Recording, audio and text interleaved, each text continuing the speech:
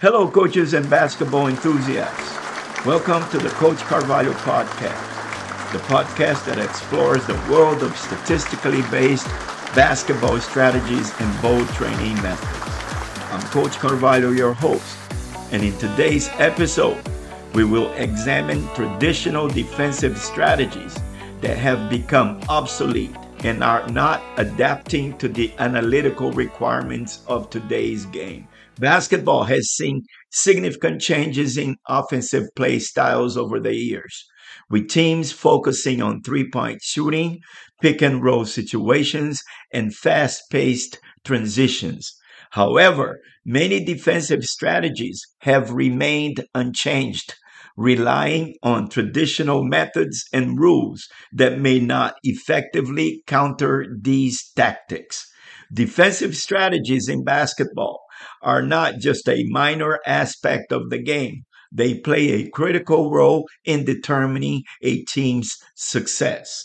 As the sport continues to evolve and become more competitive, coaches need to recognize the impact of outdated traditional defensive rules on their team's overall performance. Failing to adapt to modern defensive tactics can hinder a team's chances of achieving victory and securing championships. So let's examine some of these common outdated traditional defensive rules that require adjustment to increase a team's chances of winning on the court. One of the major pitfalls of traditional defensive tactics lies in transition defense.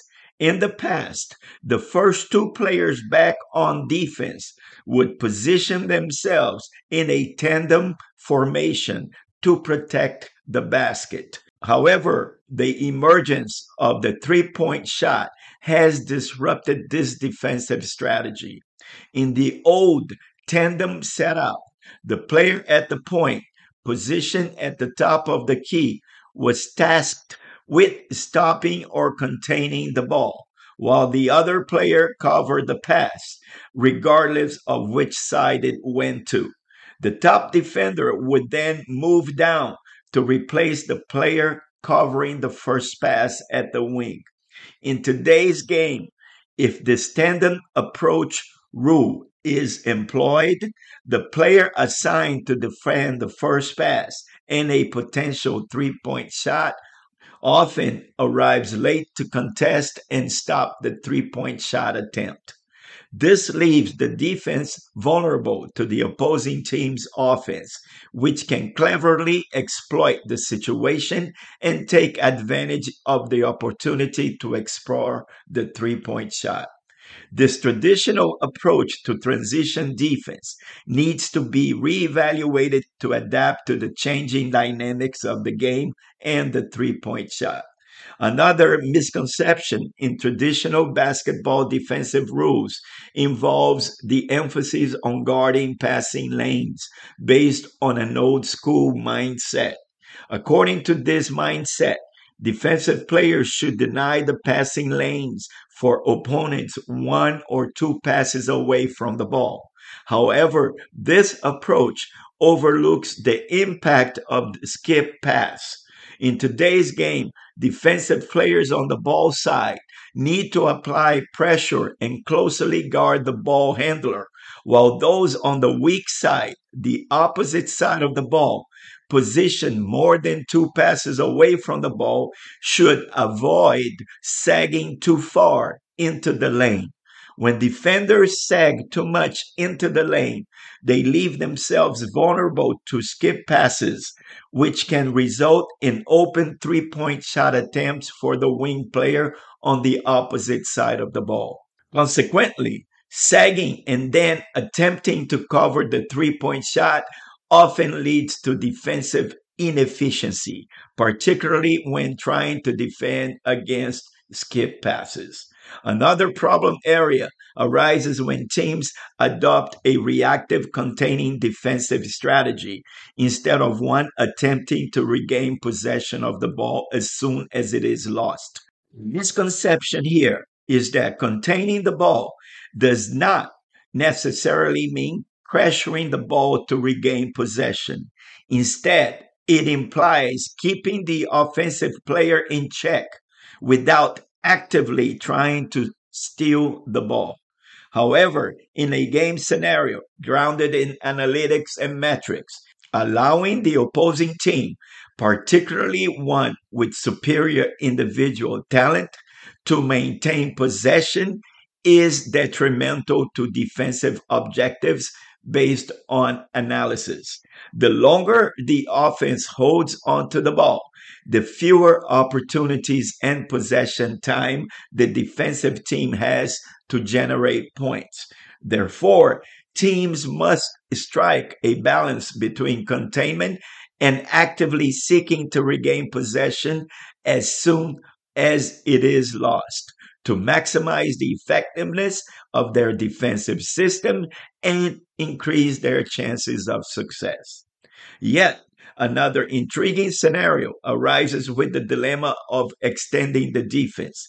Teams often choose to extend their defense to contain the ball, but not necessarily to regain possession.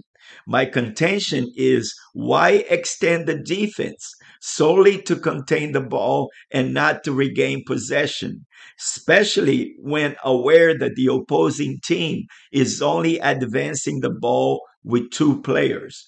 This questionable traditional tactic allows the opponent's guard to receive the inbounds pass without resistance. And worse still, the defender allows the guard to dribble the ball into the front court without applying any pressure, granting the guard control over their team's preferred game tempo and offensive flow and balance.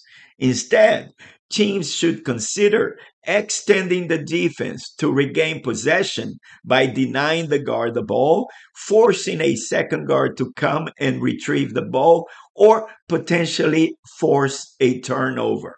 Extending the defense should primarily serve the purpose of minimizing the opponent's possession time by stopping the opponent's transition game or disrupting the opponent's flow of their offense.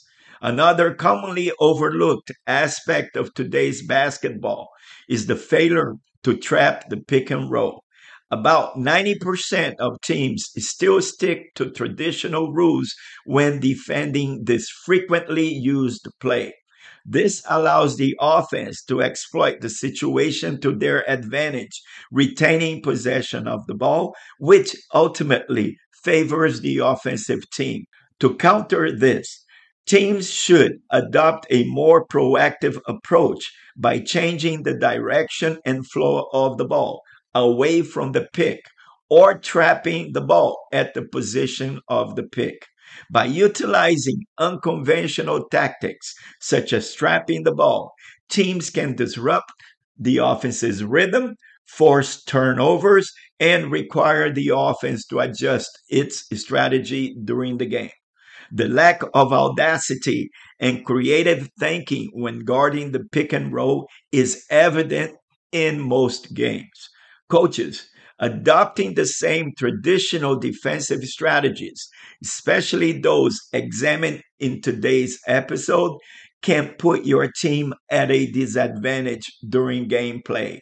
To succeed, you need to think outside the box and have the audacity to take risks, to create and explore stat based, bold strategies that have the potential to outsmart the opponents. In this process, changing the current mindset is essential if you truly want to level the playing field and defy the status quo. Why be naive and believe that your defensive system execution based on traditional pattern and predictable rules is superior to that of others who have played against the same opponent and still lost the game?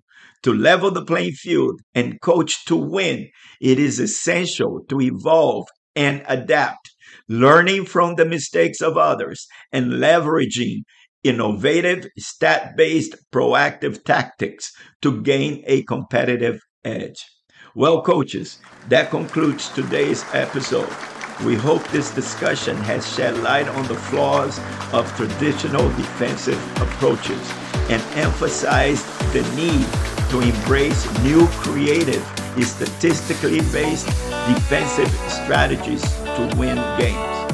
As we wrap up, remember the game-changing impact of smart defensive system. If you found today's episode helpful, please show your support by leaving likes on our podcast website. Your engagement is vital in attracting on-site advertisements. Also, remember that you can access our podcast on various platforms, including TuneIn, Spotify, iHeartRadio, Player FM, and more. Just search for Coach Carvalho Podcast to catch up on all of our episodes. Coaches, I eagerly anticipate you as our guest on our next episode. Until then, remember that by recognizing and rectifying these common defensive pitfalls, you can better navigate the evolving demands of basketball and elevate your team's defensive effectiveness to win games and potentially championships. The time is now. This is Coach Carvalho signing off.